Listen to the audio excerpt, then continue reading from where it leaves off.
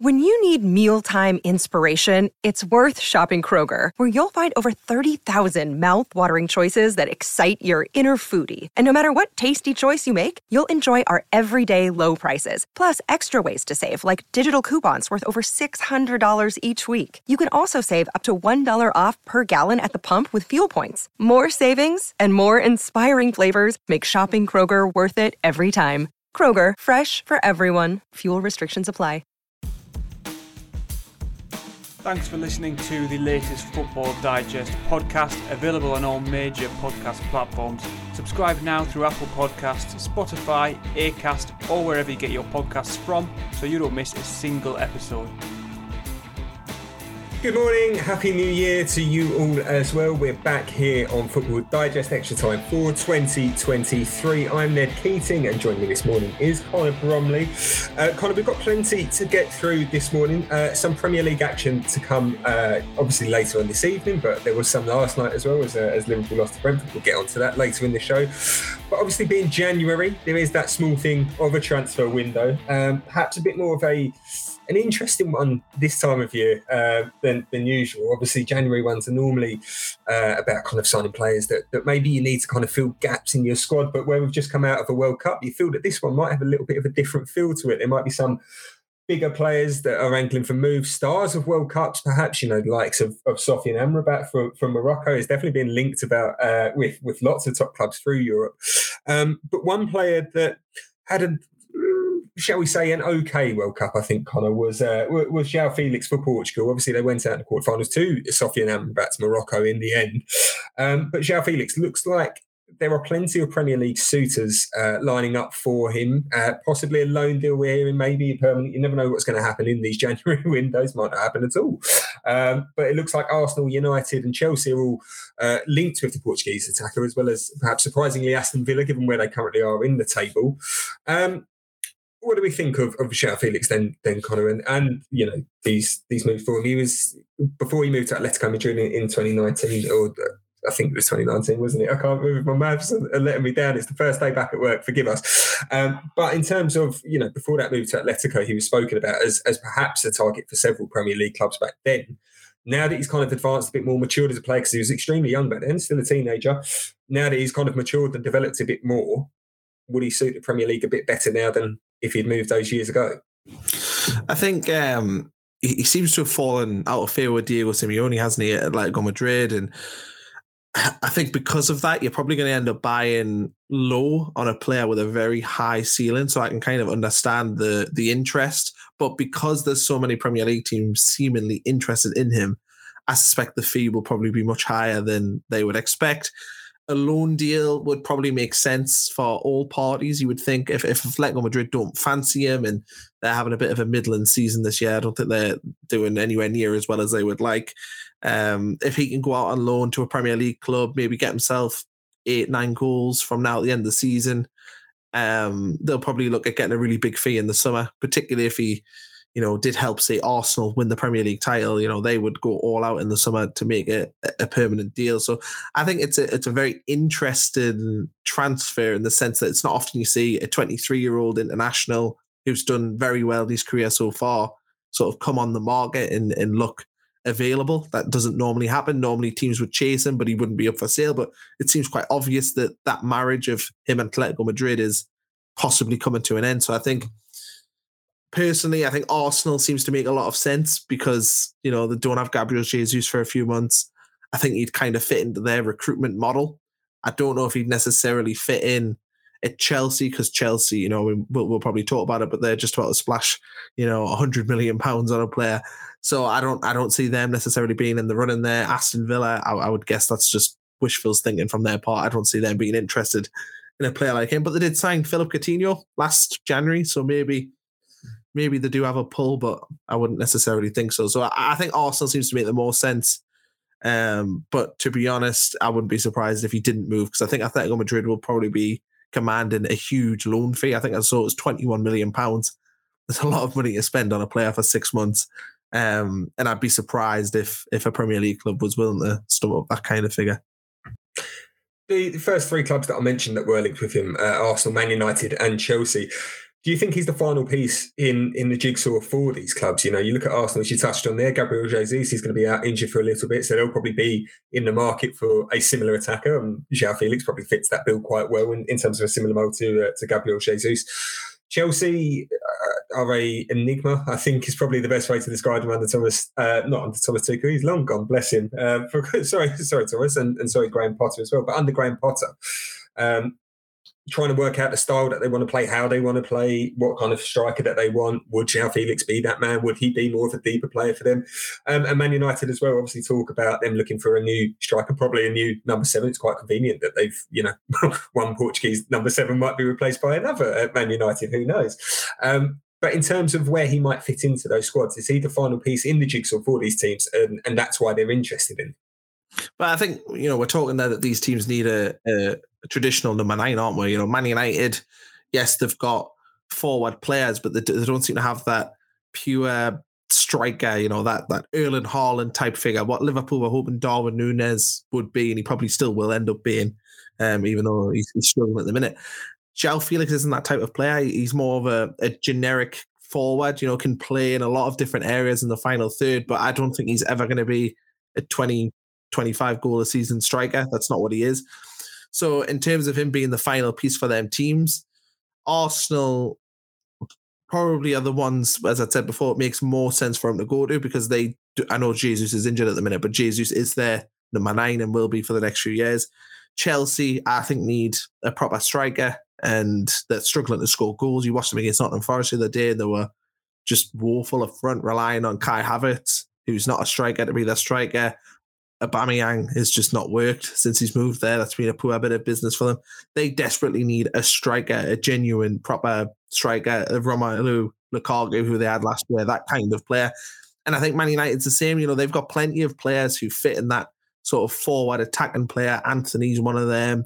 I think Martial and Rashford aren't genuine number 9s. They're often better used on the wing. And I think Man United could really do with a proper number 9. I just don't think that Joao Felix is that. So I don't necessarily think that he is the final piece for a lot of these teams. I think teams in the Premier League at the top end are looking for 20, 25 goal a season strikers. That's what they want. And I don't think Joao Felix is that. I don't know if you disagree, Ned. Do you think that I'm talking nonsense, or do you think that he is the final piece for them?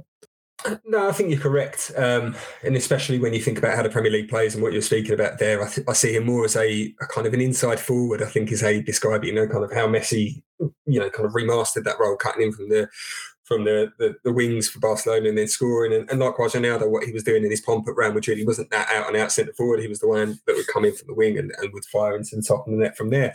And I think the way that the Premier League is, I don't think Joao Felix is tall enough to be your out and out centre forward. That being said, going back to United, we spoke about it in the summer. We all thought that Sancho Martinez was too small to be a Premier League centre half, and how wrong we've all been proven. He's been aside from that dodgy debut at Brentford or that dodgy game against Brentford, he's been phenomenal for them, really, and struck up such a great partnership with Varane, despite that kind of lack of aerial dominance that perhaps maybe you'd expect from or want from a Premier League defender. So maybe Joao Felix can prove us wrong there, in terms of winning those aerial battles or providing something a little bit different for these teams. But yeah, he'll be your kind of additional player contributing to it. I can't remember the pundit. I think it was one of the guys on BT Sport at the weekend.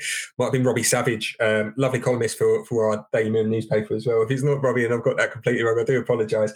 But they were speaking about how the top teams, you want probably 3 players that between them can contribute 60 goals if you're going to achieve something good this season.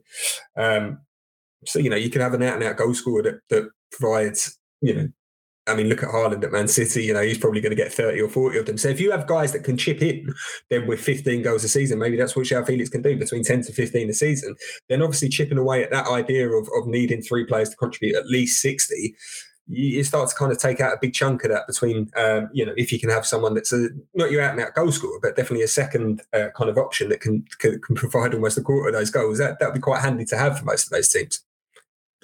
Yeah, and I see the interest. I understand why teams are looking at Joao Felix, because I think his record at Atletico Madrid, I'll have a look. I've got his stats up here. he's been 9, 10, and 10 these 3 full seasons here. So in a decent Atletico Madrid team, a very defensive Atletico Madrid team, to be fair. They aren't necessarily known for their goal scoring prowess. I just wonder if the money that they're talking for him is going to be too much for teams to stomach. That being said, you saw what Liverpool paid for Darwin Núñez in the summer, who'd played at Benfica, and Joao Felix has played at Benfica and played in the Champions League in Atletico Madrid. Maybe at the age he is, 23, teams might think it's worth the risk. But you look at what, say, Arsenal have in Bukayo Saka and Gabriel Martinelli in particular.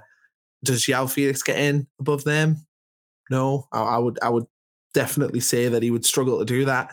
Yes, he might get in ahead of in the Eddie Nketiah at the minute because Gabriel Jesus is injured, but that's not a long-term thing. And whether or not you'd spend that sort of money, I think Arsenal's needs are not necessarily that position. If I was them, I probably wouldn't be putting that sort of money on a player like Joao Felix. But at the end of the day, if you think that he is a 5-star player, a player that can be world class, and you're able to pick him up at a cut price deal because he's fell out with Atletico Madrid, I can see the attraction of doing that deal. But personally, I just think it's a big risk. It's a big amount of money to spend, especially if you're a team like Arsenal, and they seem to be the ones who are heaviest linked with them to rock the boat and bring that in and try and get him in that front three when their front three is working so effectively at the minute.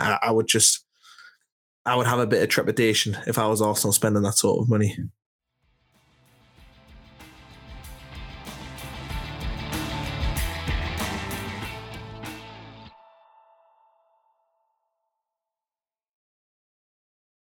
As ever, we do appreciate any comments that do come in whilst we are recording our lovely show.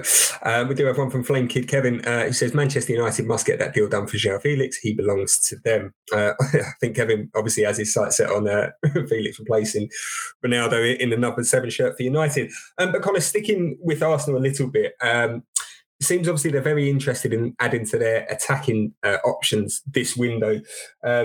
Mikhailo Mudryk from Shakhtar Donetsk looks to be another name that has been linked with them. Talk about them submitting a bid. You do wonder whether or not, obviously Arsenal are on the lookout for a forward, some sort of attacking player in this window, and that is probably down to the injury suffered by Gabriel Jesus at the World Cup, which unfortunately looks to be a few months on the sideline. But you do wonder whether or not this is because Arsenal feel like they've got this big opportunity right now, right in front of them, teams dropping points, slipping up, that they've not found themselves in this position at the top of the Premier League and in a title challenge for a number of years. Is that forcing their hand a little bit in this market that they want to go out? They want to make sure that they make the most of this opportunity, because quite frankly, you never know when you're going to be back in these positions again, do you, in football? And especially with a team as dominant as Man City have been in recent years. Liverpool, you'd expect them to come back perhaps next season. You don't know how the Ten Hag revolution is going to go with Man United. I'm not saying that this is Arsenal's only opportunity to win a title, but it's a great opportunity. And you wonder if that injury, that position that they're in, is perhaps forcing their hand a little bit, and they're going to go into this January window. Yeah, but I think you look at that game against Brighton at the weekend, they get 4 goals against one of the better teams in the division. Certainly a hard game to go to, Brighton away. You saw Chelsea got spanked 4-1 there the other week. So, it's not an easy place to go. And they went there, and yes, there was a bit shaky towards the end, but ultimately was a very comfortable win. They scored goals at the right time. They went 1-0 up early on, scored just after half time. As soon as Brighton got a goal back, they went the other end and scored. So, if you were Arsenal, you'd feel very comfortable about the position you're in right now. And this is why it's interesting that they're so heavily linked with these forward players. And, you mentioned, Mudryk, is that his name? I mentioned him before. I can't. When he comes to the Premier League, you'll learn how to pronounce his name better. That's true. That'd be fine, yeah. But, you look at his stats aren't overwhelming. He seems to be a winger, not a number 9. And I don't see why Arsenal would be in for wingers. They're saying £65 million is what's wanted from him. It's a lot of money. And yes, I get that Arsenal probably think we need to add a couple of players just to get us over the edge. You look at what Liverpool did last season with Luis Diaz. They're thinking of that level, like, we'll bring in a player like him and see if we can continue this momentum and get a tune from another player. But the other thing is do you want to rock the boat? Do you want to bring in a player that might fundamentally change how you play, which can cause you issues? And it's whether or not Mikel Arteta and Edu think it's worth that gamble. But if I was Arsenal, I'd be tempted to kind of stay pat with what you have. Maybe try and bring in a lone striker just to cover this Jesus injury. Or if there's a player that you think can do you well in the long term who's a forward, maybe go after them on a permanent deal. But I just don't see why Arsenal would be trying to rock the team that they've got at the minute that's just doing so well. In terms of whether or not they do submit a bid and whether or not they are successful for Mudryk in this January window, does the fact that Arsenal are going for a title, do have some injuries in that final third, make it easier for Shakhtar to play a little bit of hardball when it comes to figure? You quoted there £65 million. Obviously, the value of anyone, what's the old adage? The value is how much you're willing to pay for anything. But does it mean that Shakhtar can perhaps, all right, they might have accepted, kind of 50, 60 million in the summer, but now they're kind of thinking, well, Arsenal are in a little bit of need here. They might need players to pack out their attacking options where they've had injury. So maybe we can add 5, maybe we can add 10 onto the price tag a little bit here. Yeah, and I think that's a Premier League-wide issue, isn't it? I think whenever the Premier League team comes in for a player, a team in Europe adds probably 20% to that figure because they know that Premier League teams have money. I would say that in a lot of ways, you are correct in the sense that Arsenal, it seems that there's a need, the press around them signing a striker, there's no smoke without fire. Clearly, they are interested in bringing in players in this January window, but they're also top of the Premier League. They're also, I think, 7 points clear at the top of the Premier League. They're also coming off winning all their games so far over the Christmas period. So, are they in a weak bargaining position? It's not like they've just lost a couple of games and their lead at the top's down to 1 point and everyone's saying that they're blowing the title. They still look very strong. And anyone who watched that game against Brighton would say that they look like a title contender. They looked like the real deal, because that's a game we've seen Arsenal lose so many times for the last 15 years. Even back to when Arsene Wenger was in, these were games that Arsenal lost. I remember in 07-08, Arsenal going down to Birmingham when they had that horrendous injury to the, I can't remember his name now, the striker. Eduardo. That was Arsenal's soft underbelly. That was the beginning of that theme that has lasted all this time. They went there, they dropped a silly draw and fell out the title race there and then. And that Brighton game was a prime candidate for that sort of Arsenal performance, and they didn't do that. So I think Arsenal are not in that weak of a position because they don't need to sign a player. They might want to sign a player to help them take themselves to the next level. But I think Mikel Arteta would be happy if he came out this January window with the exact same 11, sort of 25 players that he has right now. I think he'd be very, very happy with that. And as long as they don't lose anyone, which I don't think that's likely to happen either. So I don't think they're in a position where they have to panic buy, which is kind of what the suggestion was, is that they're in a position where they might win the title, and, should they go out and spend that money, I don't think they have to do that. We've had another comment in this one from Mark saying Mudryk is not a bad player. However, his valuation by his club is way above the market, especially when he is more of a backup to Martinelli. I think that's something that you were touching on there, Connor, as well, about the fact that you don't see him slotting straight into this starting 11. You kind of feel that it's almost too much money to spend on a player to add depth to your squad. Just finally on Arsenal, though, Connor, and I think you touched on it there quite a lot about this. Whether or not they are actually genuine. I mean, obviously they are genuine title contenders. They're 7 points clear as we go into January. If they're not title contenders now, you never will be. But can they actually go the distance is the bigger question. You spoke about their mentality there. There have been genuine questions about it throughout. As a Spurs fan, obviously I enjoyed the meltdown that Arsenal had last season at Tottenham just before the end of that campaign when they missed out on the top 4. And it's those kind of matches, those kind of moments, and they seem to have forgotten about those this year. That's not a thing anymore. Arsenal don't have, you mentioned it there as well, this tag of soft underbellies. I think Patrice Evra used to call them babies, didn't he? They don't seem like that anymore. They look like full-grown adults this season, and they know exactly what they want and how to get there. Is that what you see as well, that from now until the end of the season, it is a case of whoever can get above Arsenal will end up winning the Premier League title? I think that whoever finishes, that is correct. Whoever finishes above Arsenal win the Premier League. I think for me, I want to see what happens when Arsenal maybe drop points in a game they shouldn't. You know, you look at the fixtures that you've got coming up. You know, Newcastle at home, which is tonight. Not an easy game. Newcastle flying at the minute. You know, I can't remember the last time Newcastle lost a game of football. It's like that long ago. Tottenham away, it's a derby game. It's going to be difficult. Man United at home, again, you're playing Man United. That's difficult. Everton away at the start of February. That's a game that Arsenal have traditionally struggled in. And then Brentford at home. We know how good Brentford are. Then you got Man City away. That's not a kind fixture list, you know, taking you through the middle of February. They will drop points in that time. It's inevitable. Look at the amount of games they've got to play and the quality of the opponents and the difficult away games they've got. How do they respond to that, though? You know, and if they do drop points, say against Newcastle tonight, which, you know, to be fair, wouldn't be the end of the world if it was a draw because Newcastle are playing so well. But how do they respond? Do they respond to that by crumbling a little bit more because Man City have brought the points gap to 5 points? You know, how do Arsenal deal with the actual tightness of that race? Because we saw at the end of last season, they were miles clear of Tottenham. Miles. All they had to do was pretty much win one of like 3 games towards the end of the season. They would have got in the top 4. But they couldn't deal with the pressure of that situation. Now, can they this season do that? Well, that's the big question. The only thing that's going to stop Arsenal winning the title is probably Arsenal themselves, because City have dropped the points. City have dropped more points than probably what they did in all of last season.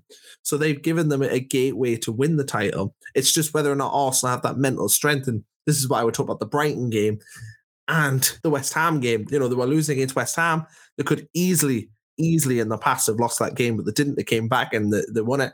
The Brighton game, a difficult away game against a very good team. They came through that. So they've passed 2 tests there, but they've got more tests to come. And the more they win these games and get through these tests and pick up points where maybe they wouldn't have last season, the more confident they'd be. But I think the main thing for Arsenal, it's just that mental strength. You know, can we get 33 games this season, heading into the last 5, and they've only got to win 3 to win the title? Will that play on their minds like it did last season when they ended up, you know, spectacularly falling out the top 4 race? I mean, even Antonio Conte, I heard him talking about it last season. He said it was a miracle that they got in the top 4. And that miracle was basically the fact that Arsenal were terrible for that last period of the season and let Tottenham in. And they can't allow that to happen again this season.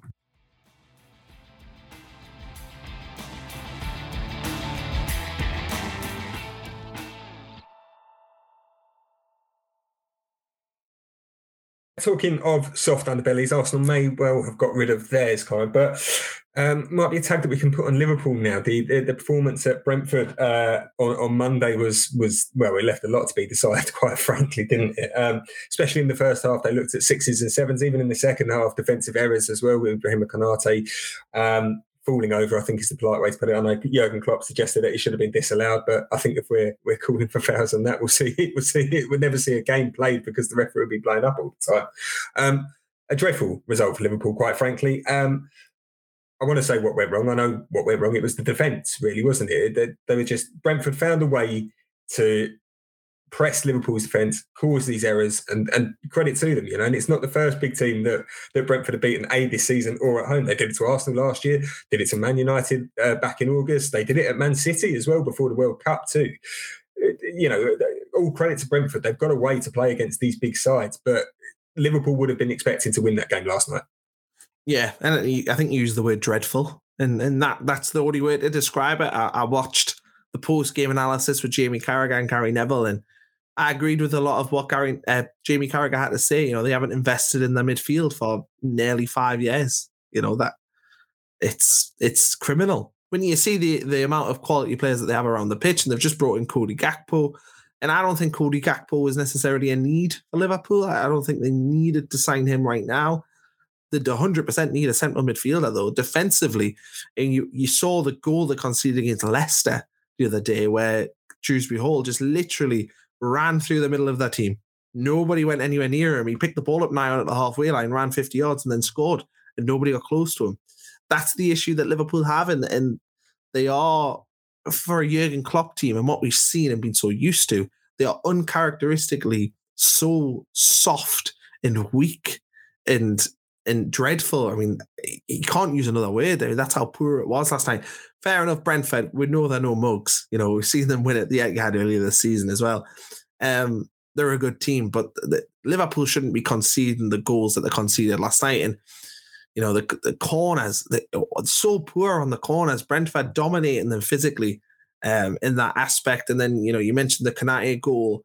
You know, your centre-back has got to be stronger than that. You know, he's got to be able to hold up Brian and Mbeumo. And, you know, I saw Thomas Frank's press conference and he said that 10 times out of 10, Konate would win that battle, and he didn't. And Klopp suggested it was a foul, but that's just laughable. And that's typical Jurgen Klopp, where he tries to deflect a defeat and deflect it onto something else. Often he talks about the opposition's tactics and their time wasting and their football game management in an evil way. But last night, the only thing he could point out was a very, very, very weak claim for a foul. And I think Liverpool are in a really interesting position. You know, they've got an aging team, a team that seems to be, it's lost its identity, to be honest. They look like, very much like when Arsenal had their invincible season, and then sort of it kept the kind of the spine of that team, but it changed. It changed from being what it was into something very, very different, and was still a strong team, but had became almost a parody of what they were initially. And you do really worry about Liverpool. I mean, I think they'll probably still will get top 4 this season, just because they'll pick up points at home. But it's a real worrying sign. And I think, you know, they've got a decision to make as a football club right now. They're at kind of a crossroads as to how they want to approach the future. And be interested to know what your view on this is, Ned, you know, whether or not this is just a bad little run they're having. I mean, we saw them a few seasons ago in the pandemic, had a dreadful year, whether they were just truly awful all season after Christmas. You know, is it just that and they'll bounce back again next season, or is there something kind of long-term in there and they need drastic changes over the next 18 months? Not so sure about drastic. I think definitely they need a midfielder. You look at where else they've strengthened. Alisson will be around for a few more years. You look at the kind of spine of the squad. Konate had a poor game last night, but he's still a good player. Most areas of the pitches, they've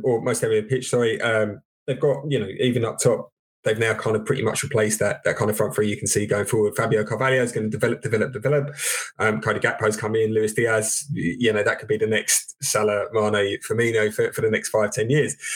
But yeah, you're right. It is that midfield that needs, you know, strengthening. What was it last night? Harvey Elliott not having a good season, I think, or at least since the World Cup. He had a good period before the World Cup. Sorry, I will say, but kind of since then, and was at fault for the second Brentford goal. Concerns about him, whether or not he'll be long term a central midfielder.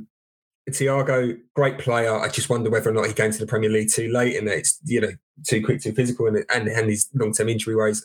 I think he was never helped by the fact that he had injury and COVID and everything else when he first came to Liverpool, and it's just not really allowed him to settle. I know he had a better season last year, but I just think that that's kind of still playing on his mind, and obviously Father Time is catching up with him, likewise with Fabinho, with Henderson, with all their other options in midfield. Milner's, what is he, 47, 48 now? I kid, he's obviously only in his late 30s, but these players have been around for a long time, but have not been replaced. You know, even when they lost Gini Wijnaldum, who came in to replace him.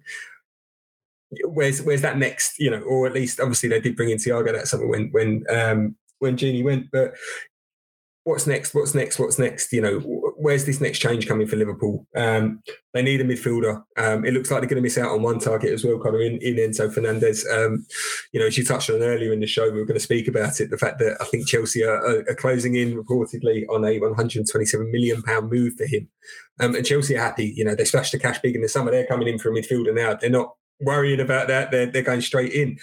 And I wonder if that could be the difference here between, you know, if Chelsea do bring in Enzo Fernandez, a great midfielder, a target for Liverpool, that can be the difference between Liverpool making the top 4 and not making the top 4, and likewise Chelsea perhaps getting into the top 4, bringing in a bit more robustness, shall we say, in the engine room. Great player, great talent, but he brings that kind of tenacity as well, I think, which Liverpool could massively do with right now. I think Chelsea with Enzo Fernandez, he's played less than 30 professional games at a top level. Well, in Europe anyway. I know he's played in Argentina. That's a very much the typical World Cup sign, very El Hadji Diouf sort of vibes, where you see a player do well at an international competition, Well, the dog obviously disagrees with what I'm saying there.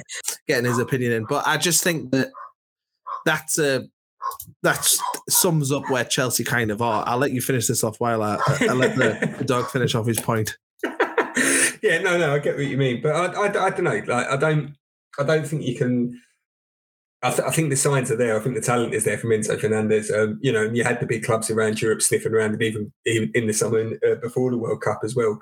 I get your point about one kind of swallow doesn't make a summer. Just because he played good at the World Cup, you kind of don't know what he's going to come to next. But Liverpool do need a midfielder. They're going to miss out on one target. Potentially, they could miss out on another one because by the sounds of it, Chelsea have jumped ahead of them in the race for Jude Bellingham, although it's probably, let's be honest, he's probably Real Madrid, where he'll end up next season as well. So they're going to miss out on two of their big transfer targets there. And you kind of wonder where's the next kind of generation coming in midfield. I think the big issue for Liverpool this season, though, as well, is the form of Fabinho. He's not been as up there as great as he has been in recent seasons. But you do kind of wonder whether or not they need that needs to be the next area. They've replaced their front line. They brought in, 3 new players, so that will be fine. Like I said, defence, aside from maybe Van Dijk, looking for a long-term replacement for him. Whether or not you start blooding Joe Gomez a bit more, whether or not Joe Gomez stays or goes. Robertson's still got time in his side. Alexander-Arnold, Konate, both still got time in their side, as has Alisson. That midfield, whether it's... Quite frankly, I think it has to be this window that they need to address it. And if it's not this window, there's a chance that they will miss out on the top 4, which will then make it harder to address that in the summer, because then you're trying to sell to these targets, these players, the idea of, we're not in the Champions League. We will be next year, though. If you come to us, we'll get back in the Champions League. You've seen what it's like with Man United. Once you drop out, it's hard to get back in. And once you are back in, it's hard to stay back in it as well. And if Liverpool drop out, I'm not saying it's the end, but it, as you said there, a couple of seasons ago when they nearly missed out on it, and all this talk about how much it would have cost them and how much it would have set them back and who might have had to leave and everything else. And again, those question marks, if they were to miss out on the Champions League because they haven't maybe signed a midfielder this January, will again come back into play. Yeah, and I think you talk about the ages there, and I think with defenders, you can kind of get away with, like, Van Dijk will probably be able to be Liverpool's linchpin at the back until he's with 33, 34, and he'll be fine. That midfield area, Jordan Henderson, I love Jordan Henderson. I think he's a great player, but he was legs. That's kind of what he's always been. He's been a runner. He'll probably do the most running in the team, but you can't do that sustained into your 30s. It's just not going to happen, and you have to... If you're him, you have to kind of diversify, kind of like what James Milner has, and be able to make your career longer by maybe changing your role. And I don't think Henderson's quite ready to do that. And you're right, this window is the perfect time for Liverpool to certainly put a Band-Aid on that midfield. Like, I think if they were able to buy in a dynamic 22-year-old defensive midfielder who could do the things that their current midfield can't do, be the legs, be the cover on that back four, because they're not protecting the back four at the minute. The way that they're conceding goals, you talk about Van Dijk being an amazing centre-back, but if he's not got that protection in front of him, there's nothing any centre-back can do in the world. And that's what Liverpool desperately need. They need somebody who's just going to sit in front of that back four, but also have legs to get around the pitch and make sort of crucial interceptions, the things that Henderson used to do but probably can't do as well now. And Thiago, we all know he isn't legs in the middle of the park. He's technically a fantastic footballer, but he isn't necessarily going to be able to do box to box for 90 minutes. And I think Liverpool can this window certainly begin the process of changing the midfield. But the thing is are they willing to do it? Because we all knew in the summer that they needed to do this and they didn't do it. We've known for actually quite a while that Liverpool's midfield has been their area where they've really, really lacked. So, are they willing to make them changes? Are they willing to move out that old guard that has done so well and replace them? I just don't know if Jurgen Klopp's quite ready to do that. I think he still has trust in this group. And, we talk about, when I was rudely interrupted by my Barton talk, we're talking about Chelsea and their business. I feel like they're a club that's lost in what they are trying to be. I just don't even understand the logic of replacing Thomas Tuchel with Graham Potter, and Potter's came in and has looked like a rabbit in the headlights. He just doesn't look ready for that job, and Chelsea look so poor There's no identity there. There's just nothing to get excited about if you're a Chelsea fan right now. I really, really worry about the sort of position they're in. And I know, bringing in Enzo Fernandez, it might have a big positive impact for them. But I think their problems lie much deeper, much, much deeper than those issues. Even the signing of Raheem Sterling in the summer, I just watch how he's playing at Chelsea compared to how he played at Man City. And he just looks a totally different player, completely different to what we've known Raheem Sterling to be. And, I really worry about where Chelsea are going to be, because I also don't think they've got a strong recruitment process. You look at Liverpool and what you would say is yes, their midfield short, but their recruitment process is strong. They sign players that fit what they're trying to do, and you always look at the players that Liverpool bring in and generally go, yeah, that's a decent signing and that works for what they want. Chelsea just seem to be scattergun. Just to the start of the Roman Abramovich days, just kind of, he's a good player, we'll sign him. And it doesn't work. Not in this day and age. Not when you're trying to compete with Chelsea, with Man City and Liverpool and Arsenal. It's not going to happen anymore when they've got strict recruitment policies in. And it's going to take Chelsea a long time to get back to that level, in my opinion. I bet it'll make for a cracking January transfer window if they are just going to go, here, I'll have him and I'll have him and I'll have him. Connor, we are out of time this morning, but just quickly before we go, I'm going to make this just 2 words, predictions from yourself. For that top 4 race, I think we can say that Arsenal should finish in the top 4. You'd expect Man City to obviously keep their place in the top 4 as well. 2 words, who are the other 2? I mean, one of them might be a 2-word answer, to be fair, but who are the 2 teams that we see in the top 4? I think Newcastle probably get in. I think that the league is weak enough whereby a team, I know Newcastle spent money, but actually the team that they played isn't too dissimilar to the one that they had in last season, which was struggling at the bottom of the league. But I think the league's weak enough where Newcastle can get in. I think the other team will probably be Man United. Oh, cool. We'll come back to you in May and we'll see whether we've got that one right. You're not making one. Are you just making me? I just do the hosting, mate. That's all I do. I never make any predictions or give any opinions. Connor, thanks for joining us this morning. Really appreciate your time as ever. And of course, thank you to everyone for listening as well. You can stay up to date throughout this January transfer window and of course past it as well, with all the latest from the Mirror, the Express and Daily Star. But for now, it's goodbye.